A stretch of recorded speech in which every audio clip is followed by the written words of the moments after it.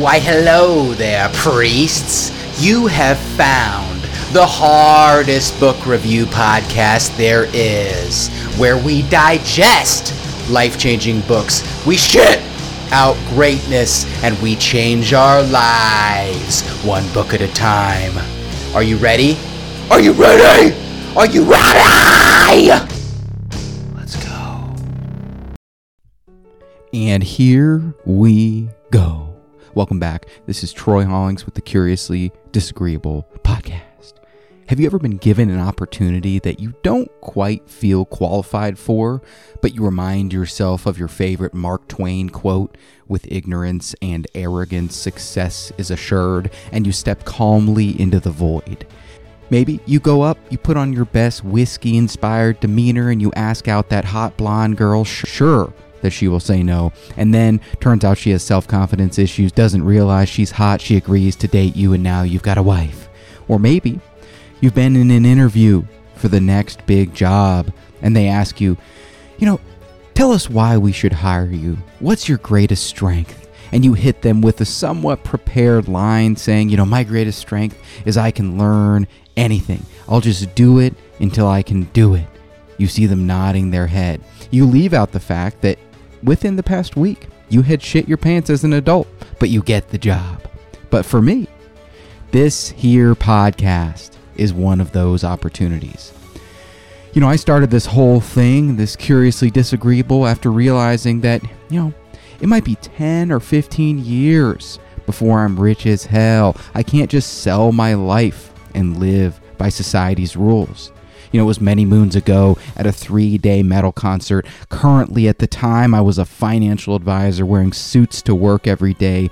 My life was horrible. This metal concert, a brief respite. We were drinking whiskey at 10 a.m. in the attempt to be frugal and not pay $15 per beer like we would have to if we went inside and paid. We're getting lit. It's awesome. We go into the festival. My actual somewhat crazy friend had stolen an industrial lab coat from his work and was having girls sign it. But his pickup line was, "Hi, I escaped from a psych ward. I need a wife." And, it was like not really catching on. And then the weather came back, a rain delay, 3 hours. We drank whiskey out of the trunk and blasted metal louder than the actual concert. We practiced our death metal screaming, wild, passionate animals, surrounded by other cars. But if we did that at a Purdue University football game, we would have been nicely escorted to jail.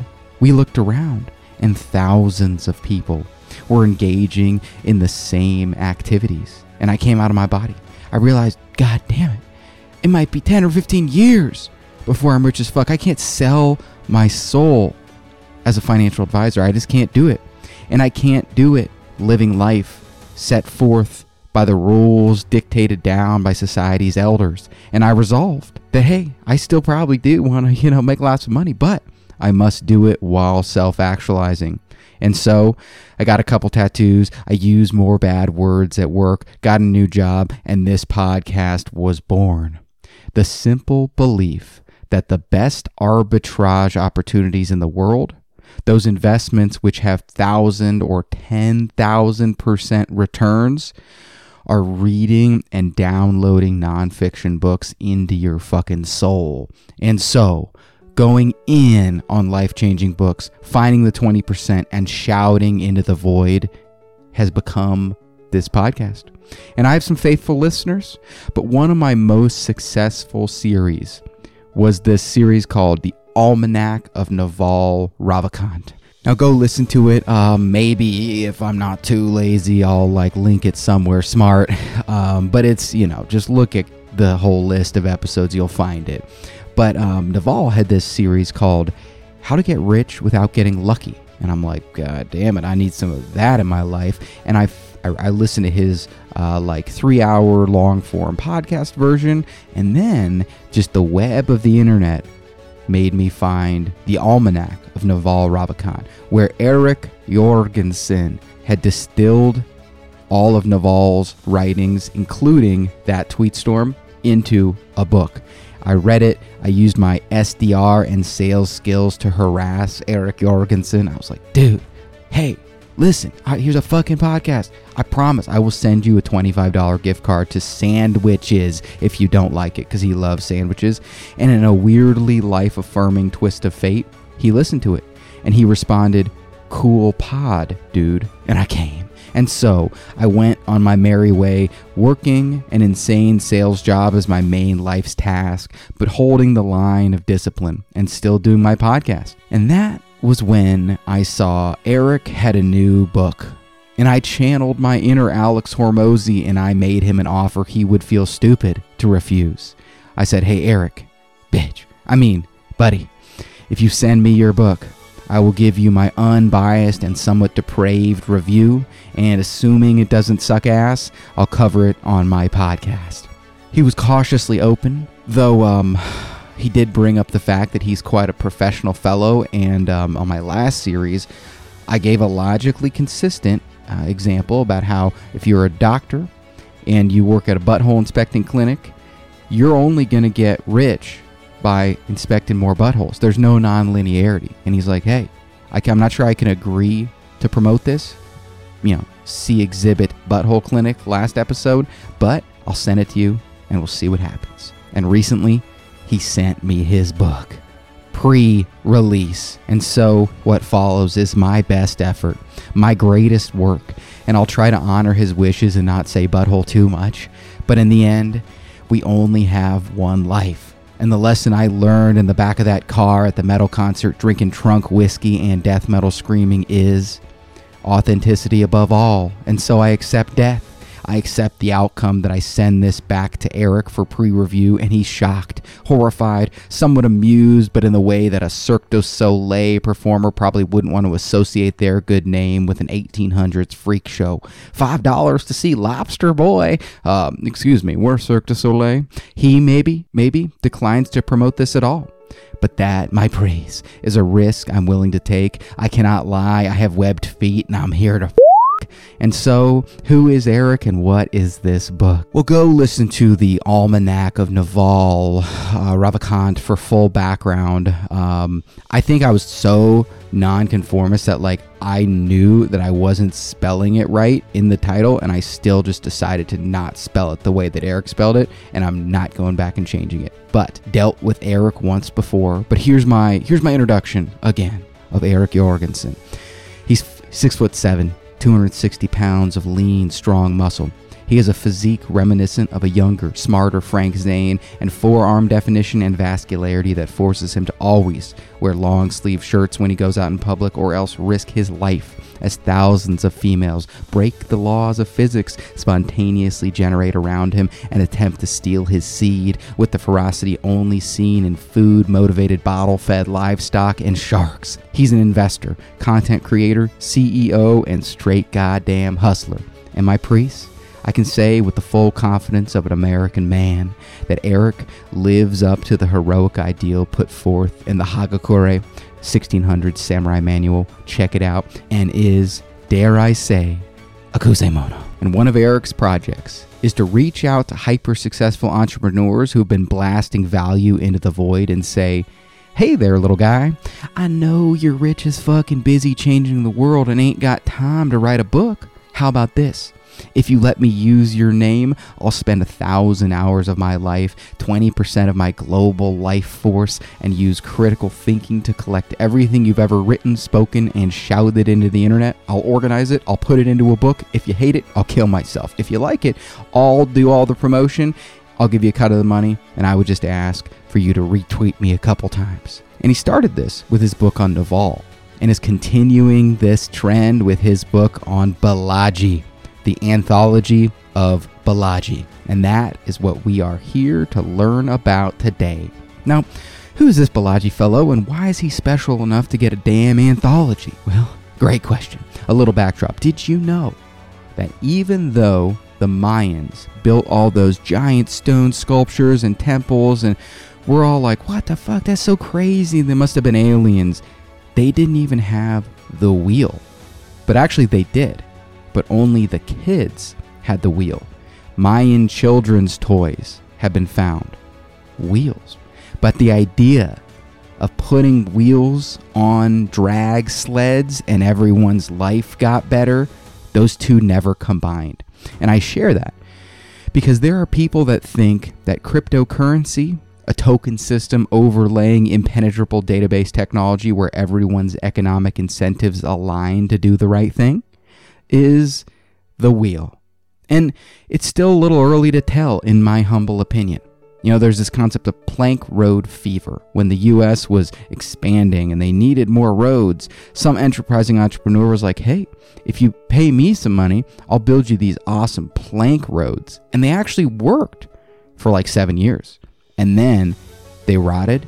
And so no city would ever do the investment of buying these plank roads if they actually ran the numbers. And they only lasted for 7 years or whatever. And so it ended up what looked like a possible solution turned out to just be plank road fever and a giant bubble. Maybe crypto's like that. I don't know. Or maybe we're just at the beginning stages. We found a bunch of mushrooms in the forest and ate them, hoped they weren't poisonous. They weren't, but we started to feel a little funny. We found ourselves in the spirit world. We happened to pass out next to a children's wheel and next to a cart. And in our mushroom-induced haze, we kept looking back and forth, and our brain, able to see patterns better than ever, started to think, what the fuck? Maybe we should put a wheel on the cart and it would roll.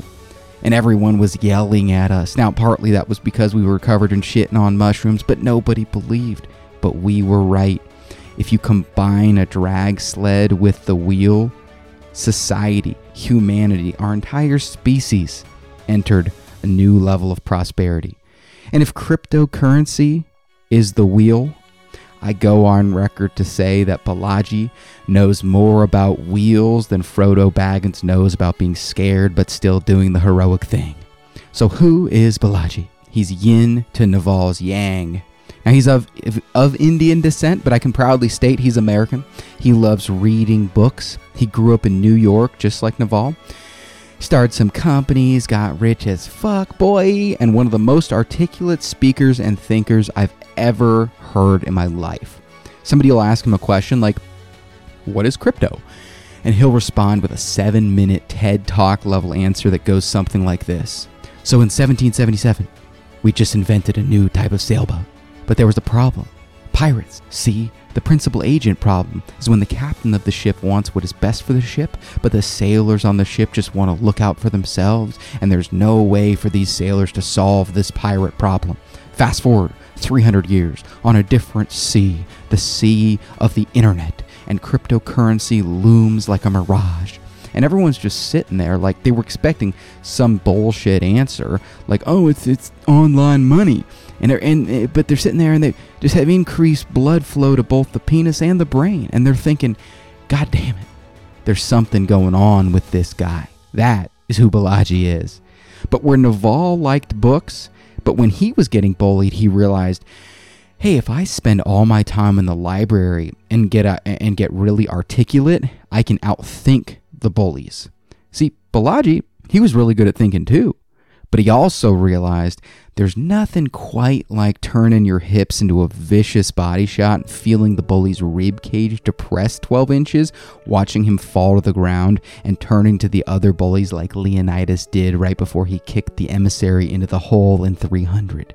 See, Balaji learned another solution to the prisoner's dilemma known as you're a 12-year-old brown kid in New York City surrounded by pretentious assholes who now, 30 years later, still work at Kohl's, was to get nuts, to out-crazy the bullies, shouting phrases like, I will eat my own penis, I'm ready to die, and charging headlong into the fray, getting detention, but realizing the same lesson that Naval realized in the library, that man, one can learn a lot from reading books. And so, like the double helix structure of DNA, though they began with different paths, Naval and Balaji both end up at the same point.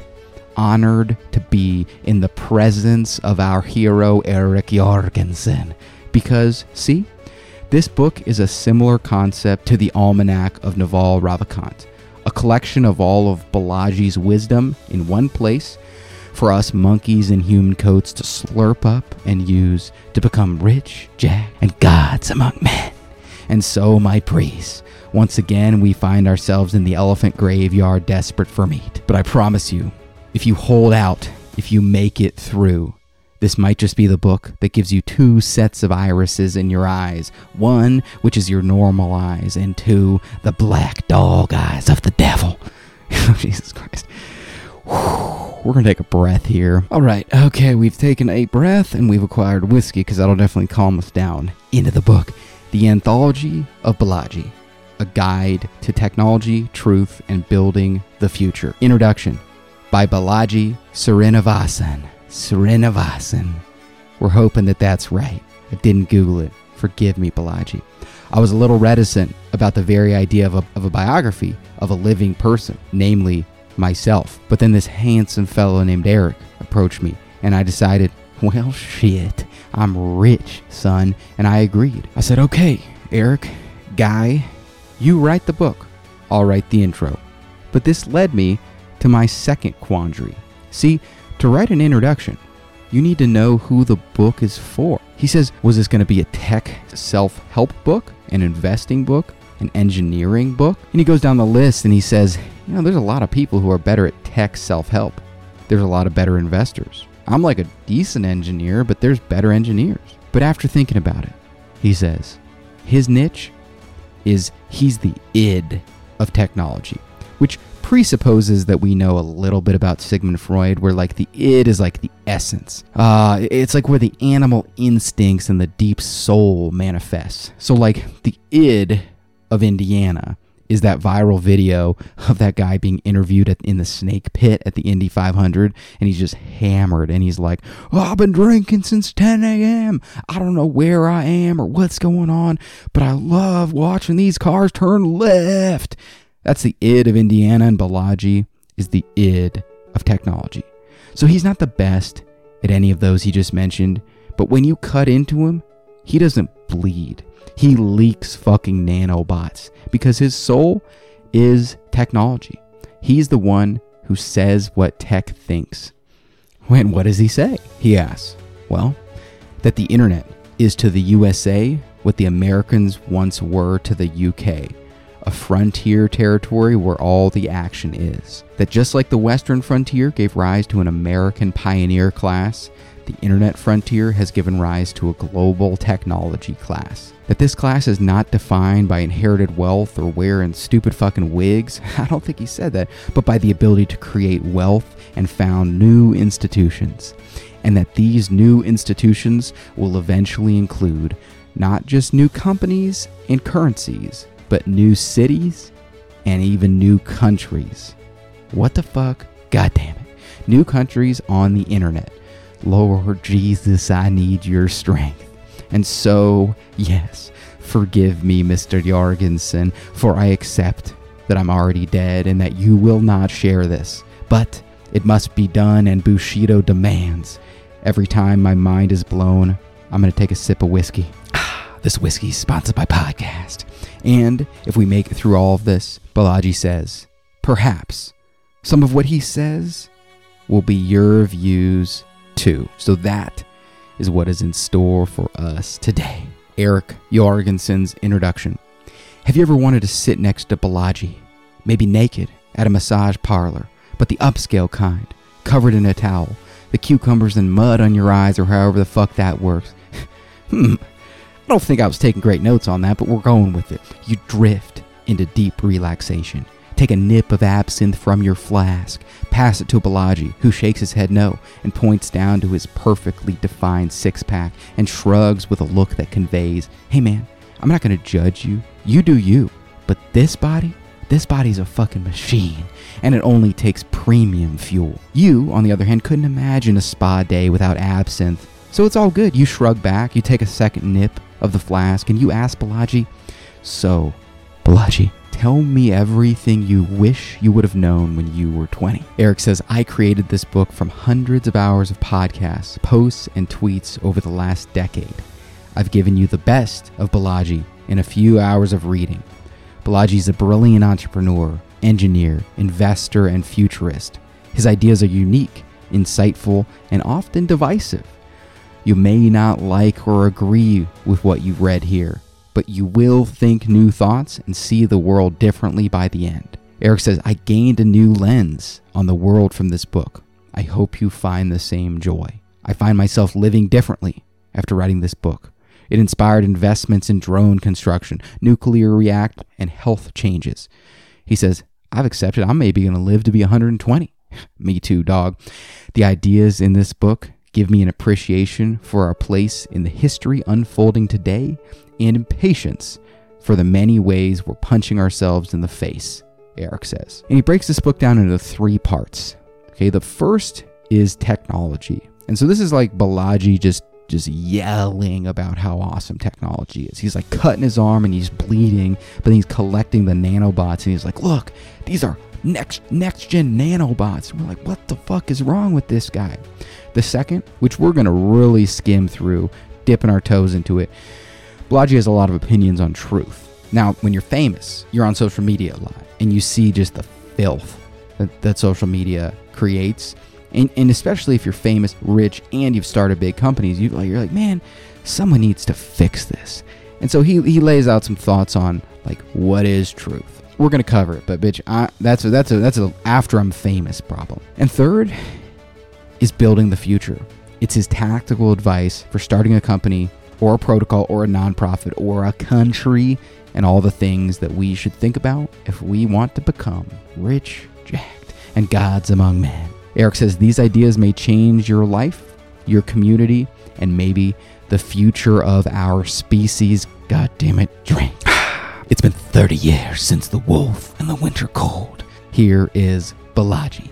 In his own words, I grew up on Long Island in New York. Both my parents were physicians. They were immigrants from India in a time and culture where long-distance calls were expensive and mail was slow.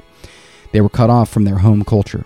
My parents were working all the time. They had sick relatives. I escaped to an inner world of fiction and reading, flying through books. That was my life for many, many years. For the first 13 years of my conscious life, school was a prison-like environment. You must go there every day. You cannot leave. You have no control over your environment. You can't avoid other kids. And I was simply not part of the social network. Being the only brown kid among hundreds of people, lots of kids would gang up on you and call you Gandhi. So he's just describing how, like, for the first 13 years of Balaji's life, he's like, if this all there is, I'm join the military, dude. This fucking sucks. But he learned that the first guy who came at him, he needed to hit him, bam, and just act crazy so the other guys wouldn't jump him. Later, at the principal's office, the assailants would have crocodile tears about how the mean little Indian boy had started a fight. I learned early on that you've got to stand up for yourself, that the state is against you. Jesus Christ, Balaji. So intense. The teachers wouldn't protect me, so I learned to fight. I ended up in detention a lot, but detention was great because I could read in peace. At the front of the school rankings were both honor roll rankings and detention rankings. I was always at the top of both. It's like at the front of your school, there's a ranking for like most kills and most community service hours. And Balaji, he wins both. Eventually, I got enough context on American culture. I learned to fit in. I started lifting weights and I got fucking jacked. In sports, football and lacrosse, there was a policy of no cuts if you were persistent. So I made it through Hell Week in the summer and became the nth string cornerback and midfielder on the football and lacrosse team respectively. This was a useful experience for me because I learned to strengthen things that were previously weak areas. I brought an area from 0 to 5 out of 10 just by grinding through it. Those are my character traits. Good at math, disobedient, grind when I have to, and harshly assess my weaknesses. This was a disadvantage early on, but it paid off later in life. The benefits of disobedience kept increasing as I got older. In venture capital and content creation, originality is really, really valued. The combination of being analytical and not fully obedient has been important. If you've seen a movie, where someone is frozen in a block of ice before they thaw and get to experience the world. That's what life felt like to me before going to college. Everything moved in very slow motion until college. Then things sped up a lot. He went to Stanford. He got a BS, MS, PhD in electrical engineering and an MS in chemical engineering. So Balaji just gets a lot of school done.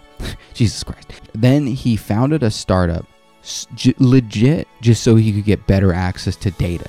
He kind of, breezes over it, but we sold the company for $375 million. And he says, I'm also an angel investor. In crypto, I was early to Bitcoin, Ethereum, Zcash, and others. In 2013, I became a general partner at Andreessen Horowitz.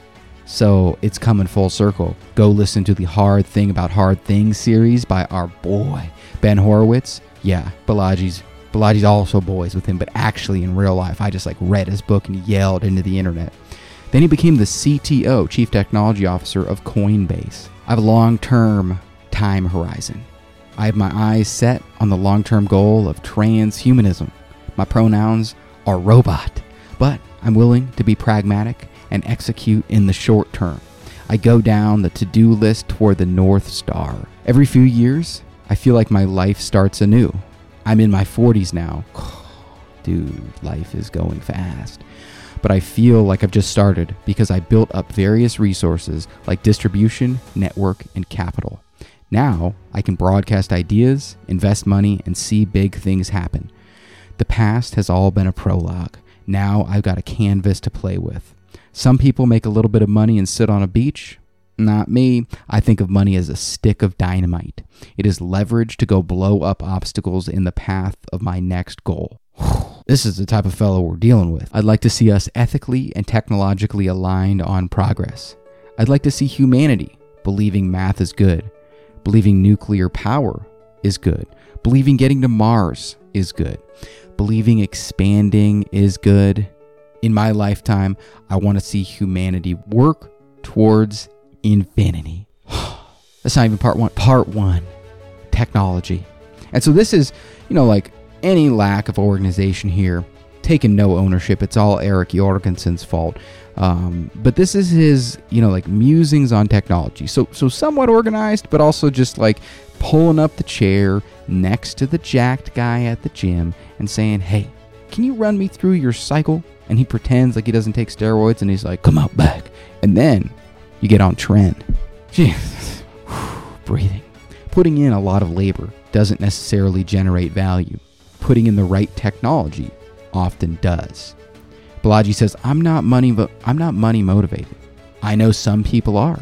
Now, I will also say, I bet selling a company for 375 million smackers possibly dilutes the feeling of money. But in any case, Balaji isn't motivated by money. I wear the same t-shirts I wore in grad school. I don't own cars or anything like that. I look at money as a tool to build things I can't buy today. Elon Musk is building SpaceX because he can't buy a trip to Mars. You can have all the money in the world, but you can't buy a trip to Mars. 100 years ago, the richest man in the world couldn't buy an iPhone. That's the kind of progress I care about. Yeah, there's some pictures of Balaji online, and he's just jacked in a hoodie with a shaved head. He's like, you know what? I don't even have time for hair. We don't have an unambiguous metric for progress. But if you must pick one, we can make a strong case for life expectancy. True technologists should aspire to change physical metrics. We can change life expectancy from 70 to 150 years. We need to focus on truly transformational technologies, not just life extension, but brain-machine interfaces, limb regeneration, curing deafness, and bionic eyes. Drink. But think of the children. Think of the emotions. Why accept 30,000... Okay, sorry. Okay, we're back. Why accept 30,000 deaths per year rather than speed up the development of self-driving cars? We let regulators tell us we can't create life-saving biomedicine. Business is simply a vehicle to push the future forward and drive human progress. Whether that is accomplished through an open source project, an academic paper, a research lab, the tool doesn't matter. The goal is to advance technology, to build a better steam engine. If the purpose of technology is to reduce scarcity, then the ultimate purpose of technology is to eliminate death. Dude, okay. We're not going to drink on that one, but fuck. If we had more time or infinite time, we would be less concerned with whether something is faster. The reason speed has value is because time has value. The reason time has value is because human lifespans are finite. I don't know. I feel like if I put my hand on a stove, the reason that I want to take it off is not because it's like wasting my time. It's because it like hurts so much. But I get what he's saying. He's building a pretty good logical case. I'm down. Life extension is the most important thing we can invent.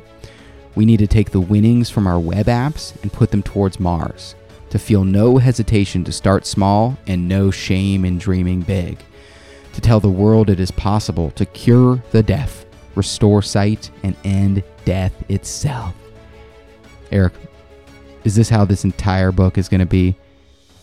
I'm going to die. Value creation comes from technology. Some people believe value comes directly from labor. They want to price something based on the number of labor hours that went into it. If it takes 5 hours of a surgeon's time to do a procedure, it is expensive. If it takes 1 hour, it is cheaper. At first, this seems reasonable, except people pay for the value provided to them. They pay for the impact on them, not the cost to provide it. So think of muskets. Dude, it truly might take a master craftsman doing it the old way, like 400 hours to craft you a perfect musket, and the market price in today's dollars would need to be like $3,200 for that to be profitable. I can go buy a Smith & Wesson AR-15 for $500 that is, 750 times better and costs way less. Rather than the labor theory of value, I think about the technology theory of value. The actual value injection is from technology. Think about a light bulb rather than candles. Technology is actually where the value creation is happening. We can see this most clearly on the computer. Accelerating robotics mean more and more value is created on the computer. We don't fully realize this because today we see software affecting only screens. But once more robots are moving among physical space, this will also change. So he's just saying that when people don't understand the world, they think that things should be priced based on how long it takes. And so something takes a long time, it should cost more. And he's like, actually, that's like a part of it, but really, whatever the value something provides is how much people are willing to pay for it. Like if I'm bleeding out and the tourniquet costs the company 1 cent to make, but they charge me $500, hey, I will pay that, no problem. It's not, I've got to make handcrafted wicker baskets to charge $500. And he's saying, taking it one step further, that value is actually created by the technology, and shit's about to get crazy because software is one of the best ways to create value. Right now, we just see it on our screens, our laptops, our phones, soon our VR glasses, but eventually, there's going to be robots everywhere, he says. Eventually, everything we can think of basically will be reduced to software. Imagine robots with a universality similar to humans or even better. The only difference is the software to make them more efficient. All the non-software components are gradually going to get commoditized. We're going to robotify a lot of things.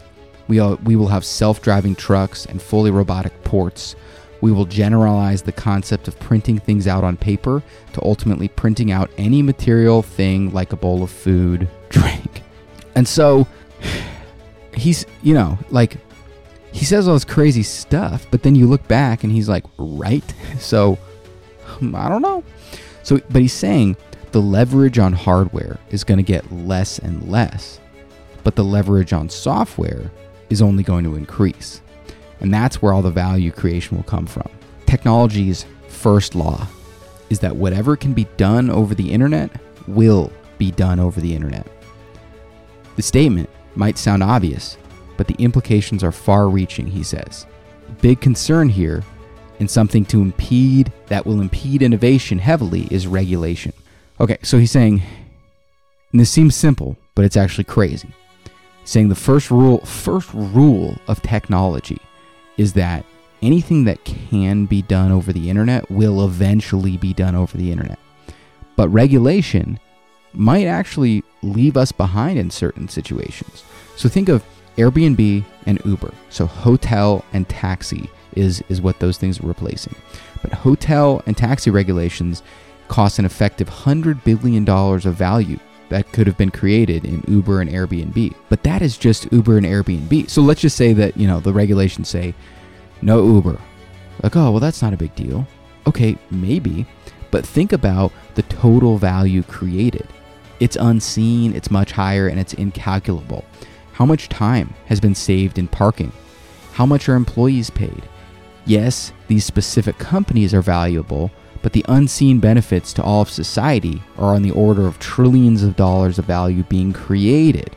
Okay, so this is like an important point I wanted to flesh out for a second. So think about that. Think of Uber, okay?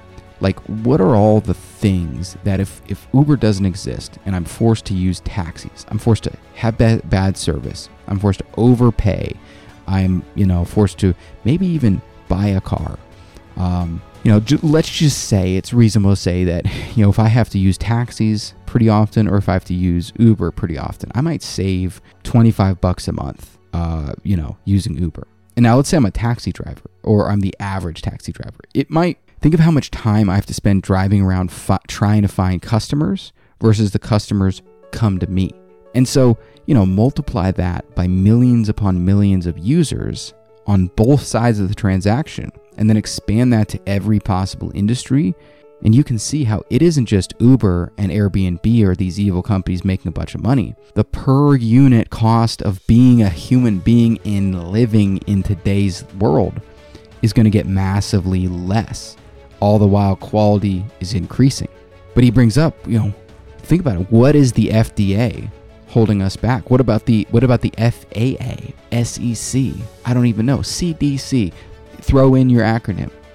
It's quite possible to achieve many of the objectives of these regulatory agencies with new technology in a better way. So he's saying we got to be careful with all this regulation because the regulation is forcing an old model. But if there's a new model that comes in, it could be that the new model contained in the new model is better than even the best regulated old model. So think about this. Go back to Airbnb and Uber. If you look at their review systems, you'll see real-time star ratings of both buyers and sellers updated on a per ride or per stay basis. So think about that. Every single time a seller or a buyer touches this economy almost, good and bad feedback is incorporated. That is much more responsive as a regulatory system than, think of like a taxi certification or a hotel inspector. Like, to be a successful taxi driver, I need to pass, an exam once or maybe like pay some money quarterly or something, to a successful hotel. Like, once a year, a government inspector comes who also doesn't really fucking care about their job and maybe is like, hey, I'm planning on coming next week. So, if you've got a bunch of bodies, go hide them. Compare that to thousands of real-time ratings after every single interaction aggregated for every single hotel or taxi you have the option of staying at. Regulators just don't have the same level of fast, precise digital feedback between buyers and sellers. If you're a bad actor on Airbnb or Uber, you are banned within a few hours. Dude, imagine, I could be a serial killer, okay, hypothetically, and I could go be a taxi driver. And think of how long I could go undetected. So long. Now imagine trying to do that on Uber. Okay, cool. Let me call somebody here. It's like, oh, wow. Hey, Troy, why is 7 of your last rides matched down to email address and name and like geolocation? Why are they dead? I'm like, I found them like that. Like, I would get caught within a week. Being too conservative actually leads to systemic risk. Systemic risk happens when you stop taking risks and get stuck with a system that no longer improves. So he's saying if we get too stuck in these regulations, some of those things that Rat Taleb told us long ago, they start to happen. More technology, more progress. We didn't fly for the entire history of humanity, and then suddenly we did. Our only real constraint is physical law. This is why I don't pay much attention to people claiming something is impossible based solely on past failure. Things change. Technology advances, and the mythical Icarus is succeeded by the very real Wright brothers. Believing the next problem is solvable is a fundamental tenet of the philosophy of technology.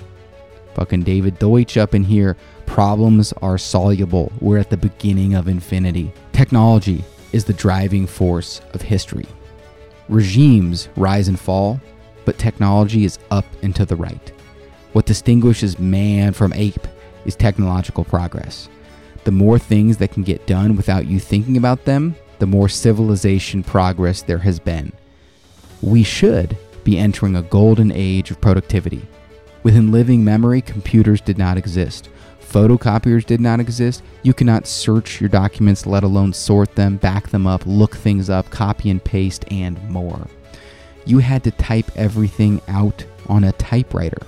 If you're doing information work now, relative to your ancestors who worked with papyrus, paper, or typewriters, you are a golden god surfing on a sea of electrons. Drink. You can make things happen in seconds that would have taken weeks. And so, we just have plugged into Balaji's brain here. We're still in the technology section, and he's just going in. It continues. No break, no timing to stop. Here we are. The impact of technology.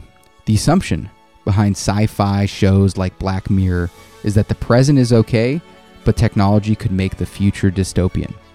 Perhaps the present is dystopian, and technology is our only hope for a positive future. Jesus Christ.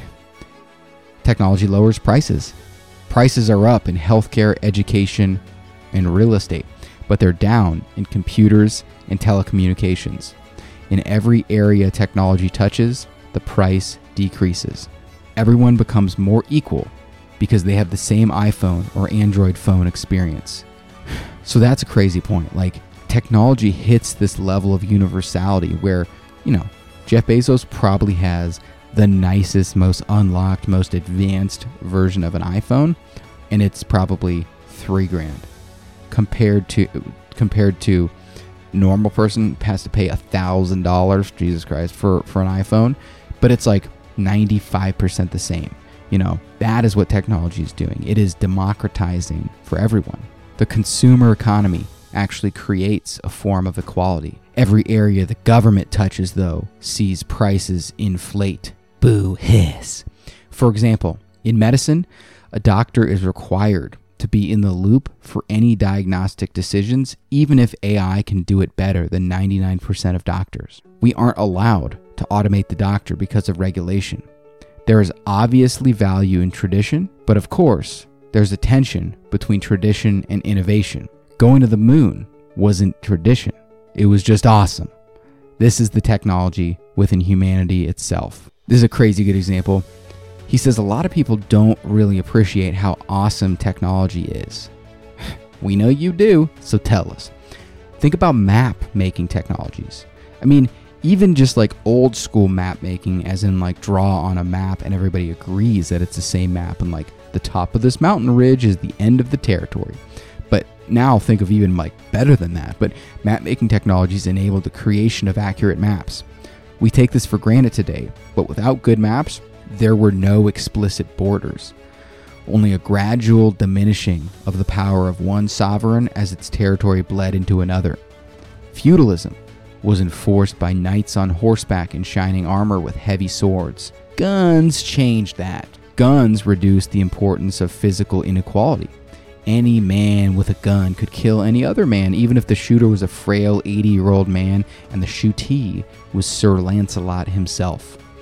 A strong right arm was suddenly worth a lot less than a strong left brain because the technology and supply chain to produce muskets was suddenly critical. The gun helped catalyze the transition from from feudal hierarchy to the ideals of the American and French Revolution. To be against technology is to be on the wrong side of history. Yeah, he's saying if you're against guns, you're on the wrong side of history. Mate, you said it, not me, dog. You can't put the genie back in the bottle. You won't take away voices newly gained by billions. There's so much emerging technology to be excited about. Bitcoin, crypto, startup cities, reversing aging, brain-machine interfaces, VR, 3D printing, and more. The incredible thing many people don't get is that technology is just getting started. We're only at the base of the exponential. We're at the beginning of infinity, as kids these days say. What is politically feasible is a function of what is technologically feasible. And so he weaves in some thoughts about politics. And I don't really like politics. It's like, let me just live on my compound and leave me alone. But it's interesting what he's saying, which is that there are all these political ideas out in the world, but like you can't, the political ideas are constrained by what is technologically feasible. Like how could you have instantaneous voting of every single person in a democracy if, like you don't even have paper? You couldn't. Every political idea has been out there since antiquity. What waxes and wanes is the technological feasibility of ideas. Technology is now making all those impractical libertarian ideas not just practical, but inevitable. Today, though, we have 90-year-old laws wielded by 70-year-old people to prevent 20-somethings from using 21st century technology. Society, driven by technology, goes through cycles of centralization and decentralization. The decentralization phase approaches. So this is like his kind of cyclical theory about the fucking world, but it's reasonable. So think of 1800s, okay? And you had New York City and California. Well, it's super difficult to coordinate between those two. So just a necessary decentralization happened because like you couldn't run California from New York. It was just impossible. But then, with technology and the TV, one could broadcast to millions. And so a push to centralization was born. But now with the personal computer, and even Bitcoin, he's saying, the 21st century may in many ways be the opposite of the 20th. And so it's interesting, but I write this right now on my 25-acre farm, and I'm using the power of technology, shouting into the internet. But even in my day job, I work a job that previously I would have had to either commute an hour long each day or live in the city. I have the same benefits now, but decentralized. It's not so much that decentralization is a panacea. It's that when you are over-centralized, you decentralize. And then when people over-decentralize, they re-centralize, but around new hubs each time. So it's just like some commentary. We're in the technology section. He's like, hey, as technology gets better, we actually are able to govern ourselves differently. And we go from decentralized, and then we have to centralize a little bit. And then we now decentralize, and then we centralize a little bit. And he's saying we're entering the age of decentralization. You can summon the CEO of Facebook to Congress. You can't summon the CEO of email. There is no CEO. That is where we're all going. Our digital future. Speaking of where we're all going, physical, then digital, then native digital. So this is his like evolution of the world. We went from pieces of paper to a scanner printer fax to purely digital files that have no physical origin. We may go from physical cash to an online bank balance to cryptocurrency, which is inherently digital. But think about that. So what he's saying is like, think about all the areas where digitally native versions of something don't exist. It's like before taxis. There was no digitally native version of taxis. But now Uber is a digitally native version. And with his first law of technology, everything's going to move to digitally native versions. So, somebody doing hay, there's apparently going to be a digitally native version of that. I mean, I guess I did just buy a fucking house off Facebook Marketplace. That's interesting. Okay. Basing for every industry. Multiply that by 1 billion permutations. And what makes it even crazier is the blockchain disruption. Crypto will disrupt tech, just like tech disrupted everything else. There is overlap, but crypto is really a different sector down to the base level of how organizations are formed, monetized, and exited. I would be far more bearish on our future if Bitcoin didn't exist. If the internet was programmable communication, crypto is programmable money. Before Bitcoin, you needed to deal with a bank to deploy value. Crypto is a new financial system. Crypto is about digital property rights. By default, you should own your social media account. A platform that can seize it without due process is like a bank that can seize your money at will. Drank. So like two, I don't know, of the best Americans that exist right now is Tim Kennedy and Mike Glover. Both of them military veterans, preparedness trainers, but like their social media gets harassed all the time, demonetized, banned, kicked off. And like that's how they're building their business and feeding their family. Like they've got, I don't know, $200,000 a month coming in of revenue. And then, the social media companies are just like, you taught us the El Presidente drill, so we're going to take $200,000 from you. And what Balaji's saying is that crypto is digital property rights. They should own their ability to speak without people being able to take that down and steal from them. Your social media is not just about your tweets or your posts. It is your relationship to your friends and followers. It is your ability to earn money without YouTube taking a big cut of revenue or just turning it off. I mean, imagine a social network built on a blockchain where baked into it are tokens. I mean, you'd basically have a marketplace built into the software. Because all value becomes digital, our entire economy will eventually become the crypto economy. One thing people don't get is that crypto is not just the next Wall Street. It's also the next Silicon Valley. Even less obviously, it's the next Yale, Columbia School of Journalism, and Kennedy School of Government. Why? Because Yale law will get replaced by smart contracts. So, okay, a little bit of summary on that shit. So, and like, this is also, he's saying all this cool stuff, and this is like the crypto talking points, but like, it hasn't like exactly worked like this. The thought is that crypto is going to be this perfectly trackable, immutable source of money that's going to replace cash. But the issue is like, why would I never buy Starbucks in Amazon stock? Well, because it's like that Amazon stock in 10 years could be like 30 times more. I don't want to waste my potential upside on buying Starbucks. And I feel like that is actually how Bitcoin is working right now. Like nobody wants to buy Starbucks with Bitcoin because, you've heard that story of this guy who bought a pizza with like 10,000 Bitcoins. And then now that pizza costs like $1 billion. And so that's his vision. His thought is that the whole world will shift to a blockchain crypto economy.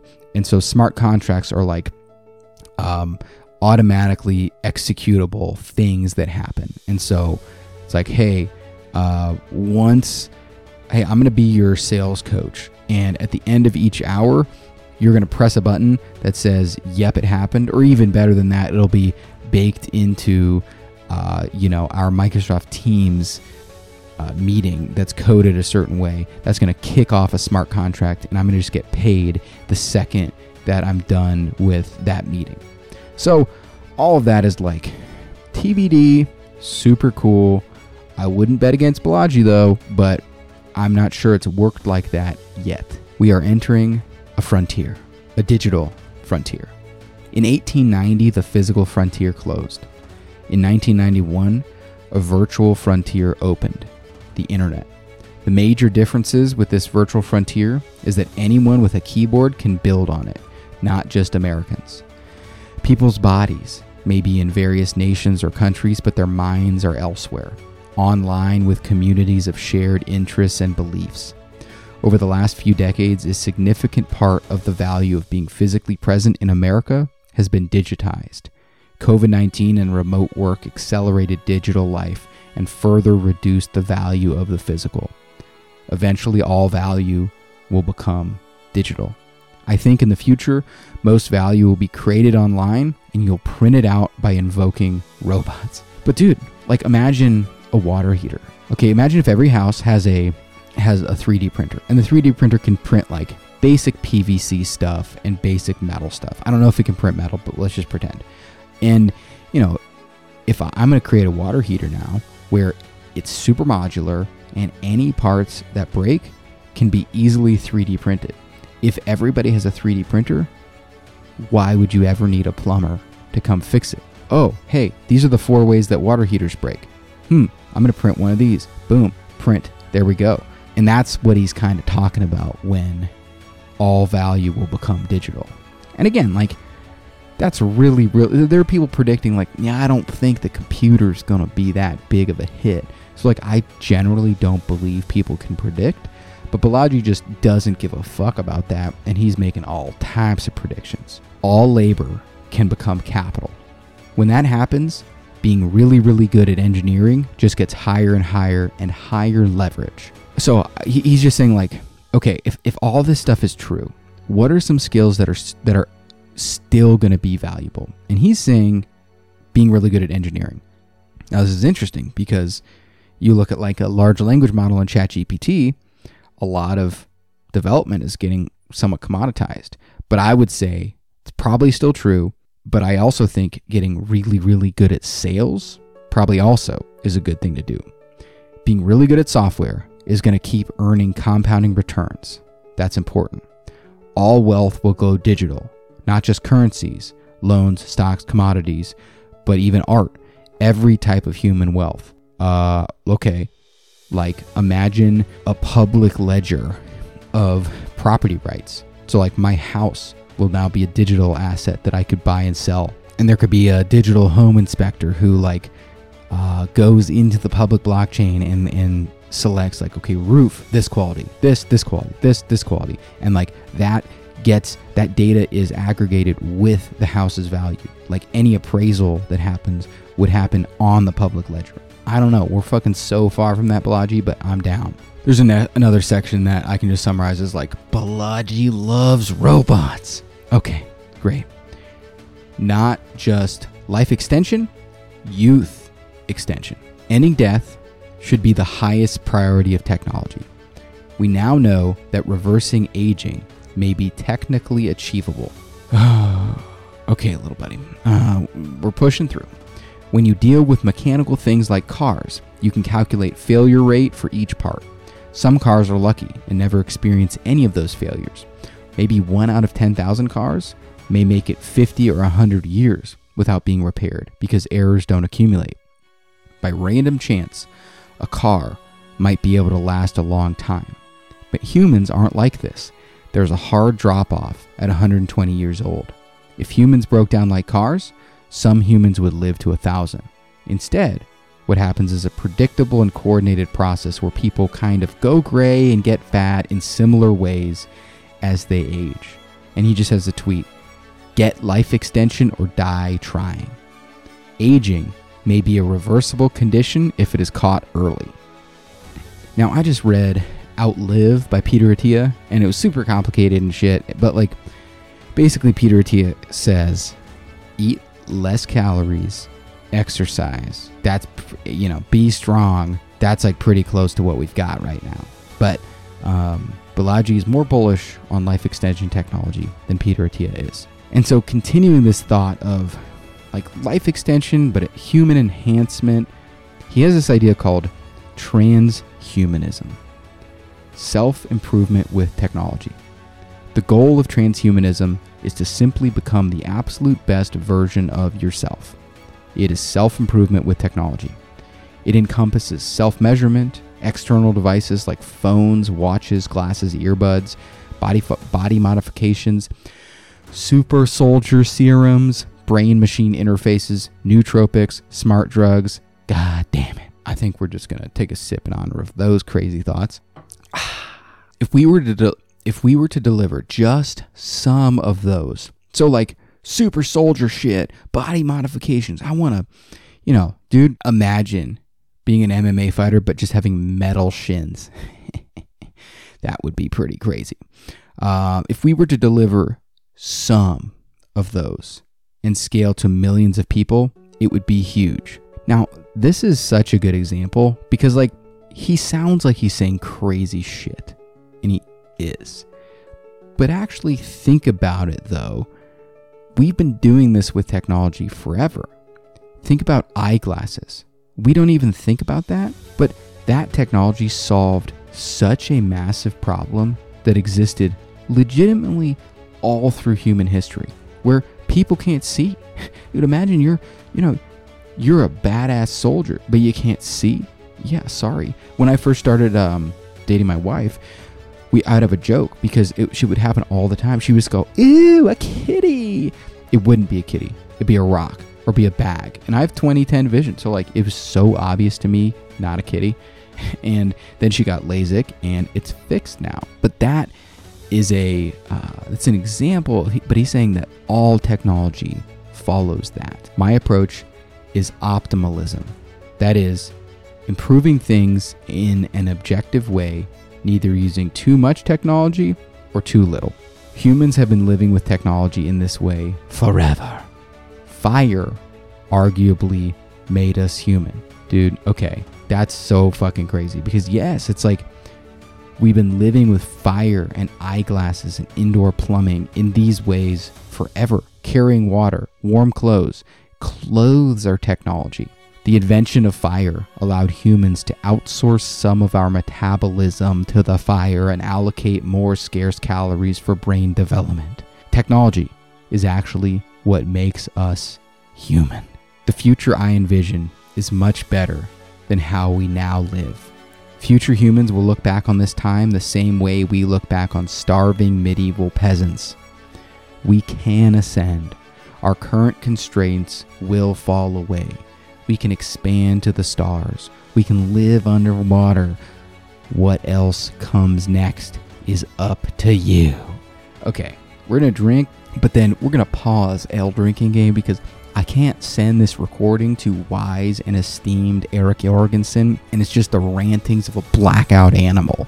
But that ends the technology section. And for ease of consumability, and because my give a fuck meter is just low generally right now this year, I typically do a bunch of different episodes, and I might still do that in the future. But our buddy Eric Jorgenson shouldn't have to listen to like fucking 4 different episodes so that I can consistently release my podcast. So we're just going to do 1 episode of this whole shit. So that was the first section. That was the technology. Okay, we're going to dip our toes into the second section, which is truth, but a lot of that comes from like Balaji's rich and Balaji's famous, and Balaji's really smart and good at solving problems. And so Balaji is triggered by all of the negativity on social media and all of the like, man, our government's so dumb. Like, I'm pretty sure I can build a smarter system, guys. And so this is some of his thoughts on like truth. And I don't really care about that much, but we're going to take out the best parts and then we're going to go on to building the future part 3. But there's some good stuff. Okay. I don't want to hammer Mr. Balaji because then he'll come kick my ass. You're pursuing truth, health, and wealth in that order. That's actually the right priority order. For example, you'd never want to do something that's untrue to make money or sacrifice your long-term health for wealth. Learn to determine what is true. Pursue health because without that, you have nothing else really. Then wealth is important, but it's third, though it's important to have that third. Now, I think that's probably right, but it's also, again, that's like the guys who are so fucking jacked or they're really, really good fighters and they're like, if I could tell my younger self, like, don't push so hard. And you're like, that's easy for you to say, bro. You have $300 million. But all right, I'm down. He goes in and he does a bunch of sections, which I can summarize as like, he fucking loves science. And then he talks about the couple different types of truth. And this is all we're really going to pull from this truth section, but somewhat interesting. There's technical truth, and this is like genetics, math, biochemistry. They're true even if nobody believes them. The only thing better than science is math. And good news, heifers, computers are mathematical equipment. You can run billions and billions of calculations per second. So, like, the first type of truth is technical truth, which is very close to, like, computer calculations. Like, there's just, hey, this code works. Great. He's triggered by political truth because politics at its root is about tribes, not truth. In politics, there's almost never an incentive to tell a truth that could annoy your tribe. You know, like if you're a conservative and you didn't like Trump, and you're like, yeah, he seems like a crazy greaseball. Like, everybody's going to get mad at you, even though, like, that's a pretty reasonable position. It's not just about free speech. It's about the cost of speech. If you're jailed by the state for speech, you may not speak out. But if you're fired by an employer for speech, or I'll say if your YouTube channel is demonetized because you're teaching people about firearms like Tim Kennedy, that's cost too. A cost greater than most can pay. Costly speech means only the wealthy can speak freely. Popularity does not equal truth. We have a huge problem in every area where social consensus determines truth. It's much deeper than people think. Holy lies, like the ones that animated the Soviet regime, unfortunately work surprisingly well in the short term because you can bully or trick people into conforming to them. But in the medium or long term, they don't work. So think about some of those holy lies. So if I'm a decent sized company, we'll say, and I'm trying to figure out, like, I'm paying for this office space, do I bring people back to the office? I could start throwing out these holy lies, these Soviet talking points of like, we're just better together. Everybody needs to come back in the office. And then all of a sudden I wake up and it turns out that I should have questioned that holy lie, and 40% of my workforce leaves that year. So the second type of truth, which he basically was like, is not true, is politics. And then the third truth, which I would be ashamed of the crypto guy if he didn't bring it up, is cryptographic truth. Cryptocurrency has taken truths that were purely political and started to anchor them to technical truths.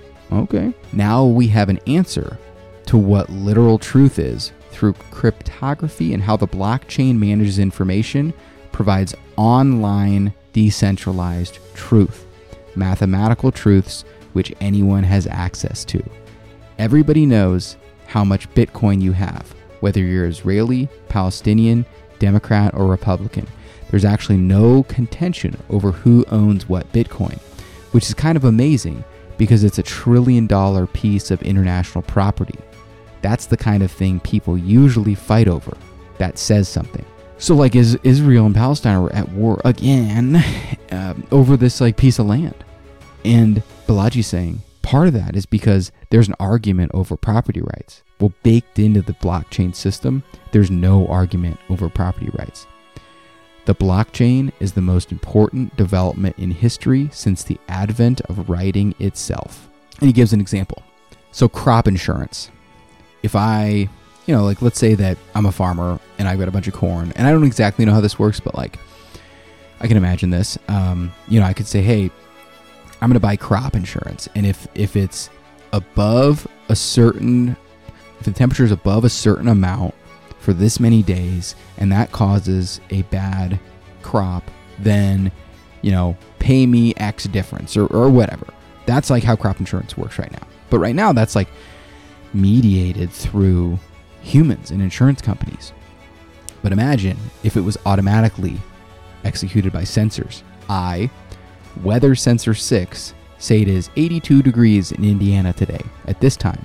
Then we get a timestamp of temperature on chain. This will happen not just for temperature, but for crime statistics. So, police traffic stops. That is timestamped into the blockchain.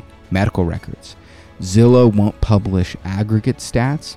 They will provide a feed of real estate transactions happening in real time, just like Uber and Airbnb. In theory, you could eventually download the public blockchain to replay the entire cryptographically verified history of a community. Dude, it's going to get a lot harder to commit crimes. And then he closes out this truth section, basically just like 50 pages that can be summarized as like social media kind of sucks, and there's probably a crypto solution. These are some thoughts about it. Section 2 done. In the last part that we're going to cover, we're going to pull out the best parts of building the future. What should we be thinking about? The wisdom on startups, what's coming down the pipe, how should we build ourselves? Should we start a company? What should we do? What skills should we develop? Here are Balaji's thoughts. To get lucky, you must first take a chance. Adopt a mindset of abundance. You want a win-win mentality rather than a crabs in the bucket mentality. A win and help win mentality is even better. So he's saying win-win means like, hey, let's create a transaction that will help us both win. And Balaji's saying, well, actually, the actual best way is, yes, we want to do that, but then when you win, you need to help other people win too. Win and help win is actually the profit maximizing strategy in the long run. And I actually think like that book, The Go-Giver, which says, hey, you'll be fine, but selflessly help other people and karma's true. Like, even if you're the most self-interested person there is, when you win and help other people win, that's the profit maximizing strategy in the long run. Okay, creating your own wealth. Many people don't understand that wealth can be created. My first counterexample for them, who did Steve Jobs steal all the iPhones from? Great question. If wealth is a zero-sum game, where one's personal gain is someone else's loss, where did the phones come from? And that's like the crazy thing that people don't understand about economics is when you trade, value is created. A surprising number of people seem to believe profit is a function of sufficient malevolence. You can write a piece of software on a computer and then set up a website and people will pay you money for your software. What are you actually doing there? With no natural resources, just by hitting keys, you created a pleasing configuration of electrons. At a very fundamental level, you created order from disorder. The internet allows you to clone and export your creation to millions of users around the world who just click to pay for it. Power compels, but money persuades. Money looks to be zero sum because after a trade, someone has more money and someone has less. But in a voluntary exchange, both A and B gain because they get non-monetary benefit from making a trade. Wealth creation is the technological creation of order. Dude. So he's just saying, hey fuckers, economics is true, okay? And you can go just create value by building something people need. Your simple formula for financial independence. The less money you need, the less dependent you are. I don't buy cars or homes. After I earned a big payout, whenever I could save time with money, I did. That's the single biggest change I made. I'm not a consumption person. I'm a production person. I'm not burning capital on stuff. Everything is going into the next compounding outcome. Not just compounding money though. Money's important, but knowledge compounds other knowledge, impact the same. Reducing your cost of living by 1/5 is way easier than increasing your net worth by 5x. If you're willing, you can move to the middle of nowhere and cut your expenditures. You can just read Kindle and live on simple, healthy foods. Dude, agreed. Add in master deer hunting and create a firearm martial art and you're on to something, son. Instead of living in California, you can live in, now I added this, Indiana, and maybe save 70 to 80K per year. So every single year you work, you're building up 1 or 2 years of time off. That's time off you can use to start a company. It's like angel investing in yourself. This is another way to become financially independent. And don't be afraid to start small. Today, we associate startups with Silicon Valley, venture capital, and computer science. In the past, though, it was other businesses like oil, steel, pharmaceuticals, and telegraphs. The automobile, aviation, and telephone industries can all be characterized as past startups. Even Eli Lilly and Company, a huge pharmaceutical conglomerate, started out in the back of a pharmacy. When you think about oil, steel, pharmaceuticals, you do not think, I'm going to go and start that in a garage. But that's what these people did, and don't be afraid to do it yourself. Some guy named Samuel Kyer started an oil refinery on 7th and Grant in downtown San Francisco, which is insane. An oil refinery is a multi-billion-dollar facility. To visualize starting one in your apartment in a city is almost laughable. It's astonishing to think that's where oil refining began. The most important features of those industries early on were low cost of capital to start a business, wide open regulatory, technology, and physical frontiers. And so through all of this, he's just like throwing out a bunch of thoughts. He's saying, okay, hey, if you want to, I'm rich. So people ask me about financial freedom. So he's saying first is you got to adopt a mindset of abundance. Life has to be a win-win. And it's not just like, that's not like fake. That's like real, actual fact is if there are ways you can go out and I can win and you can win. And then he's saying, add in, if you win, help other people win. He's saying you can create your own wealth, write some software. But his simple formula for financial independence is move to a compound in Indiana. And then you don't have to live in goddamn California. And finally, don't be afraid to start small. Just start something. Eli Lilly started in a pharmacy. And so we've talked about this frontier concept. But he's saying that technology is a frontier. When there's no frontier, things get stagnant. There's infighting. Things become zero sum, aka there's a winner and a loser. This all changes when a frontier opens up. A new realm of unoccupied space means resources are suddenly less scarce. Those who don't like the current order can leave for the frontier. Back in the day, frontier was like a driving force of American history. If I was ambitious, I could just leave. I could try to seek my fortune, national aspiration, a bare land as a canvas for social experiments. Closing the frontier took paths away from ambitious people because they couldn't easily become founders on their own plots of land. But technology now has given us a new frontier. The reopening of the digital frontier could lead us again to a time of greatness. Frontiers give pioneers space to innovate without affecting those who don't consent to the experiment. Don't argue, build. Don't argue about regulation, build Uber. Don't argue about monetary policy, build Bitcoin. Don't argue about anything, just build the alternative. The legacy institutions are beyond saving. Build something better and bury them. If I had anything left to drink, I would drink it, Balaji. Sheer, dogged persistence is often mistaken for luck. Success may be a low probability event, but perseverance increases your sample size. And that was like the majority of his predictions about the future, about where we're going. And now, because he is a founder, he's been a founder, and he's an investor in venture capital.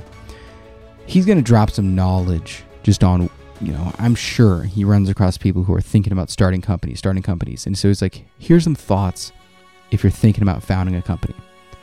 Every startup and every project starts as a hallucination. At the beginning, the idea is a word on a napkin. At every stage, you have to believe it is bigger than it is. Founders are selected for legitimacy and competence. The state has far more money than anyone else, but NASA is behind SpaceX because tech isn't capital limited. It's competence limited. So he's saying founders are selected. A big part of that is competence. You got to be good. Founders are neither dictators nor bureaucrats because they are legitimate and competent. The bureaucrat is selected by election. The dictator is selected by power, but neither is selected for competence. A startup is just one kind of vehicle. I wouldn't fixate too much on the vehicle. Don't do a startup unless you're ideologically driven to make it succeed. You need something beyond economic motivation because startups are very hard. There are much lower risk ways to earn money than a startup. Building a startup is an extremely stressful journey toward infinity. And so he says, let's say you've decided that you're going to start a company. What do you do now? How do you know what to do? Well, you probably have to research. When you decide to start a company, you begin a massive search in an idea space. Are you going to do machine learning, consulting, genomics? You can use numbers to rank order ideas or potential market size, but even that has pitfalls. For something like Uber, if you'd only looked at the market size of taxis, you could never have believed you could build such a large company. At first, your goal setting should be qualitative. You have to have some ideological, motivational, inspirational, or for lack of better term, spiritual component on why you want to build something.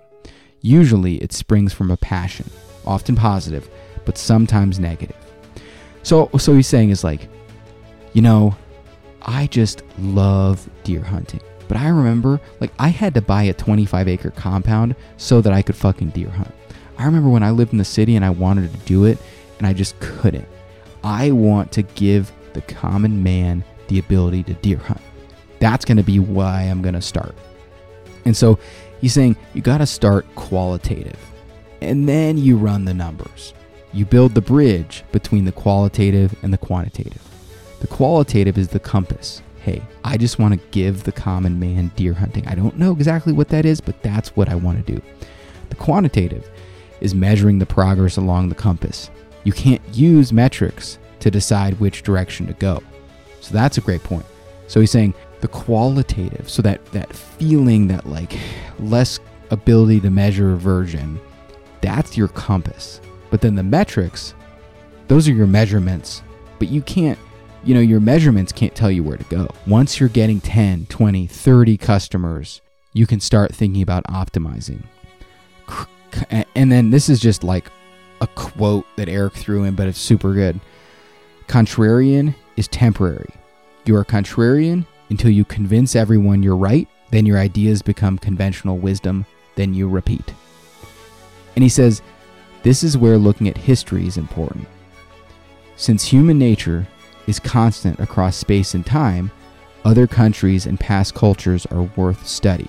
Learn from history so as not to repeat it. And so I think this is the same lesson that I learned. I read this book called The Economic History of the World, which sounds so boring, and it was boring, but it was also interesting because the world existed in a way, and then all of a sudden there were ways to connect groups of people. And so that happened through mountain passes, that happened through canals, that happened through waterways. And any time that you could connect groups of people, value just started to happen. And I started to realize, I was like, oh, okay. When you connect two groups of people that weren't connected before, then just money just spirals off because people start to trade, and then value is truly created. And so he's saying, don't care about, oh, well, this is the history of the shipping industry. It's more what does the history of the shipping industry allow me to understand about life broadly? And he's saying, hey, if you're gonna found a company, that's cool, but searching out your own path is deeply underemphasized. Don't just look at TechCrunch or Twitter. To innovate, you have to tune out a lot of what the Valley is thinking. I can't imagine Satoshi Nakamoto, the creator of Bitcoin, got the idea for Bitcoin by reading TechCrunch. And so TechCrunch is, I think, some startup magazine where if you really, really want to get good at startups, you read TechCrunch a lot. But he's saying in reality, dude, just be good, and then they'll write about you in TechCrunch. Set aside everything tech people are talking about and look at the rest of human civilization. Look for the areas technology has not yet moved into. That's where the opportunities will be. A framework I often use is the evolution from the physical version to the intermediate form to the internet native version. So we've talked about this, but we transitioned from face-to-face meetings to Zoom meetings, which is a scanner for faces, and then maybe to digitally native VR meetings. I don't know. But he says once you see this pattern, you can see it everywhere. Look for places where we're still stuck in the scanned version, where we've taken an offline experience and put it online, but haven't fundamentally innovated. These are opportunities for innovation. The best entrepreneurs are logical enough to think of unpopular truths and then social enough to make those truths popular. He believes in software. An internet startup has the ability to grow very, very fast and to scale to large markets. It can start in a dorm room and scale to the entire world. In the early days of a startup, you want to choose the best technologies available and innovate on only one thing: your product. Outside of your business's core technology, you want to be as boring and vanilla as possible until you begin to make a serious profit from your first product. If you are a founder, you will need to handle things you never thought about before. When you walk into an engineering class, the lights are on, the rent is paid, and you can focus on understanding code. But when you start a company, you're responsible for calling the electrician to get the lights working, finding money to pay rent, and pushing the envelope of new technology.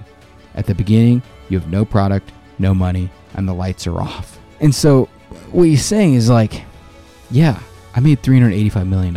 I know you want to make $385 million. But in reality, I got a little bit lucky. I'm also good. But you got to do this because you have a spiritual desire to be involved with this shit. Because like, it might be 15 years before you're even somewhat successful. If you're just doing it for the money, you will quit. You're going to have to come on and like, yeah, you think it's coding like in college? No, dude. Hey, guess where your office is? It's under a bridge. Go figure it out. He talks about hiring. He talks about managing.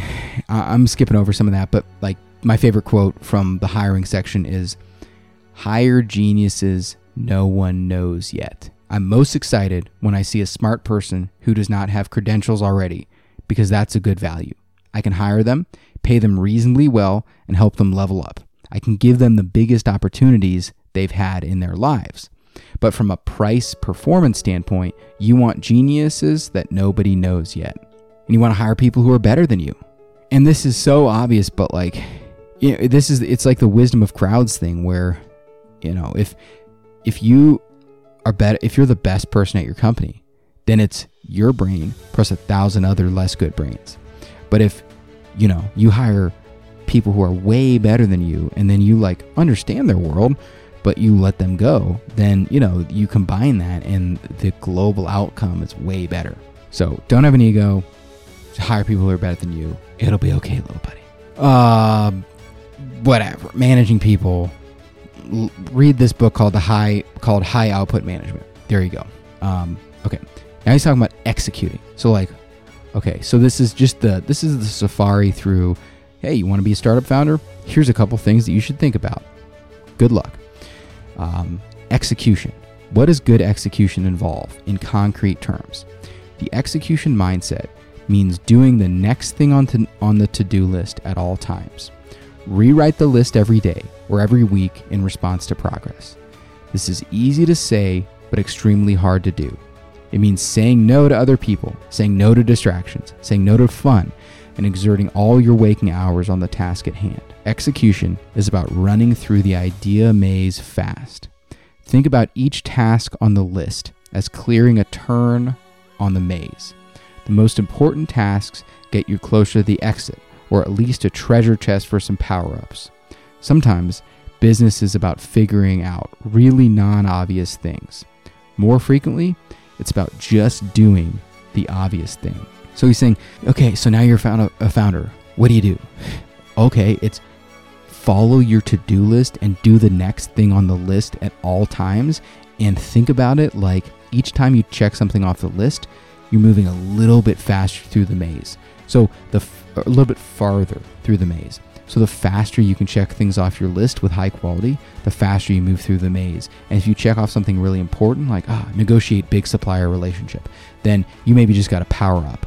And now you can go a little bit longer in the maze. But execution in his mind is just doing the obvious thing. And so the last two things we're going to talk about here is productivity and how to sustain a high output. The productivity playbook. Write out your goals. It's amazing how few people do this. I always have a broad mission or direction, and everything I learn gets mapped onto it. I have this mental clothesline where I hang ideas among each other. Doing more than one thing is very hard. You can do one big thing and attach a lot of subroutines to it. As individual productivity rises, the amount of consensus needed to build something falls. Today, a few people, or even just one, can prove a crazy idea works Increased productivity leads directly to increased individual independence. With the internet, your life can begin much earlier than it could 20 years ago. You can fast forward through the demo and tutorial levels and start playing the real game. Okay, so all that is that he's saying, listen up, buddy. You got to have goals, and like, you can do a few different things, but if it's really helpful if they're all in the service of your main goal. So like, I'm going to be a founder. Okay, great. What are the things that a founder needs to do? Well, I need to be good at accounting. Okay, cool. A subroutine of that goal, be a founder, is I need to take an accounting class. Okay, great. Now you've got that. But if you're just like, well, I want to be better at accounting, and then it just exists over here in a vacuum. And then it's like, I want to be better at public speaking, and it exists over here. He's saying mentally, it's important to like try to think it through so that everything supports your macro goal.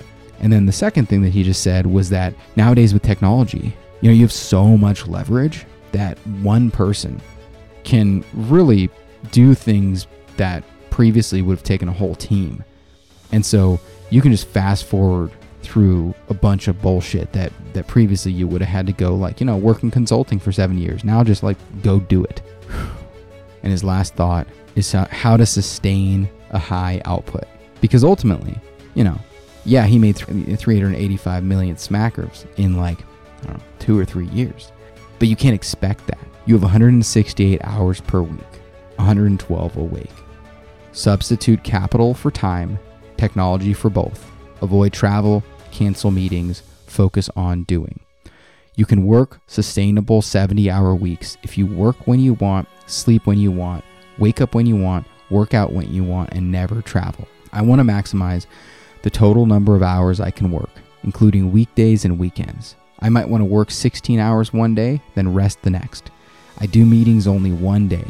The rest of the week, I'm totally free to work spontaneously. Losing sleep for a night isn't the end of the world. Losing sleep for a year will affect your long-term health. Even if sacrificing sleep seems like the selfless thing to do, on a daily basis, on a long-term basis, you want to take care of your health for the health of those around you. It took me a while to realize sacrificing your physical fitness or health will also impoverish your team in the medium term. You can tap into that short-term health sacrifice for only so long. In the same way that a short-term optimization in engineering means taking on technical debt, you're taking on physical debt if you're not working out and eating right each day. And so what that's basically saying is hey, yes, you can work hard as shit, for real, but you've got to sleep enough. You've got to work out. You got to be mentally balanced. You want to be as crazy and optimized on your plan that you can do with no ill effects for 12 years. Hard work is a competitive advantage. Even the belief that hard work is a competitive advantage is itself a competitive advantage. So he just throws this in. It doesn't exactly match over, but he says the newest technical papers and the oldest books are the best sources of arbitrage. They contain the least popular facts and the most monetizable truths. What do you know to be true that others cannot or will not bring themselves to admit? So Brian Chesky, founder of Airbnb, who, by the way, was a bodybuilder and got fucking jacked. He apparently read a bunch of articles in the late 1800s about rooming houses, which I don't even really know what they are, but room sharing was what was much more popular around 1900. And he saw solutions in the sharing economy from 100 years ago that he could apply now. Reading books about societal arrangements at other times and places is a very useful thing. You are what you read. And then he just hits us with a reading list. And so, dude, what a journey.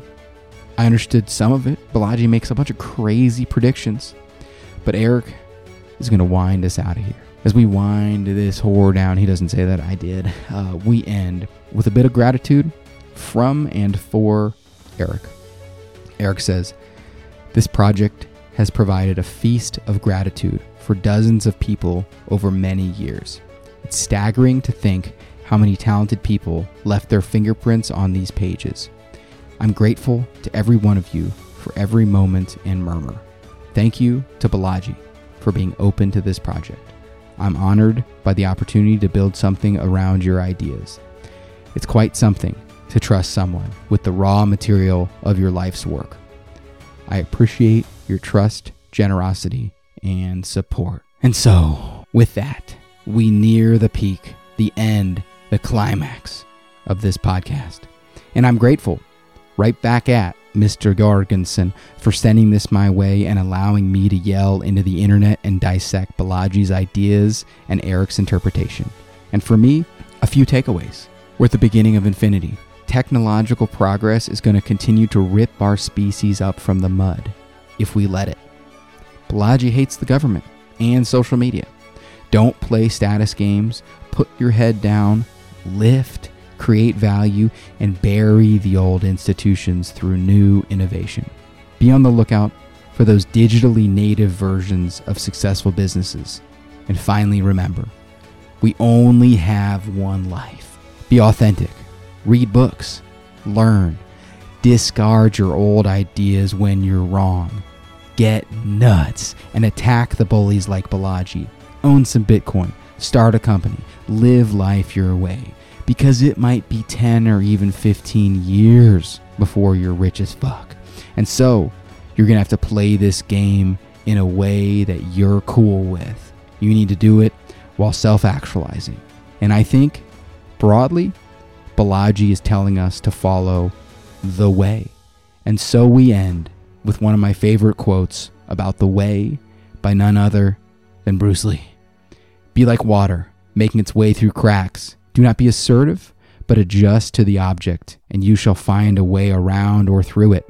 If nothing within you stays rigid, outward things will disclose themselves.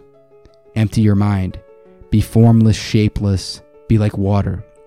If you put water into a cup, it becomes the cup. If you put water into a bottle, it becomes the bottle. If you put it into a teapot, it becomes the teapot. Now water, it can flow or it can crash. Be like water, my friend. Amen. And that, my pretties, is another episode down of the Curiously Disagreeable podcast. Check us out at CuriouslyDisagreeable.com, the Troy Hollings on Instagram, or wherever the fuck you get your podcasts. The end.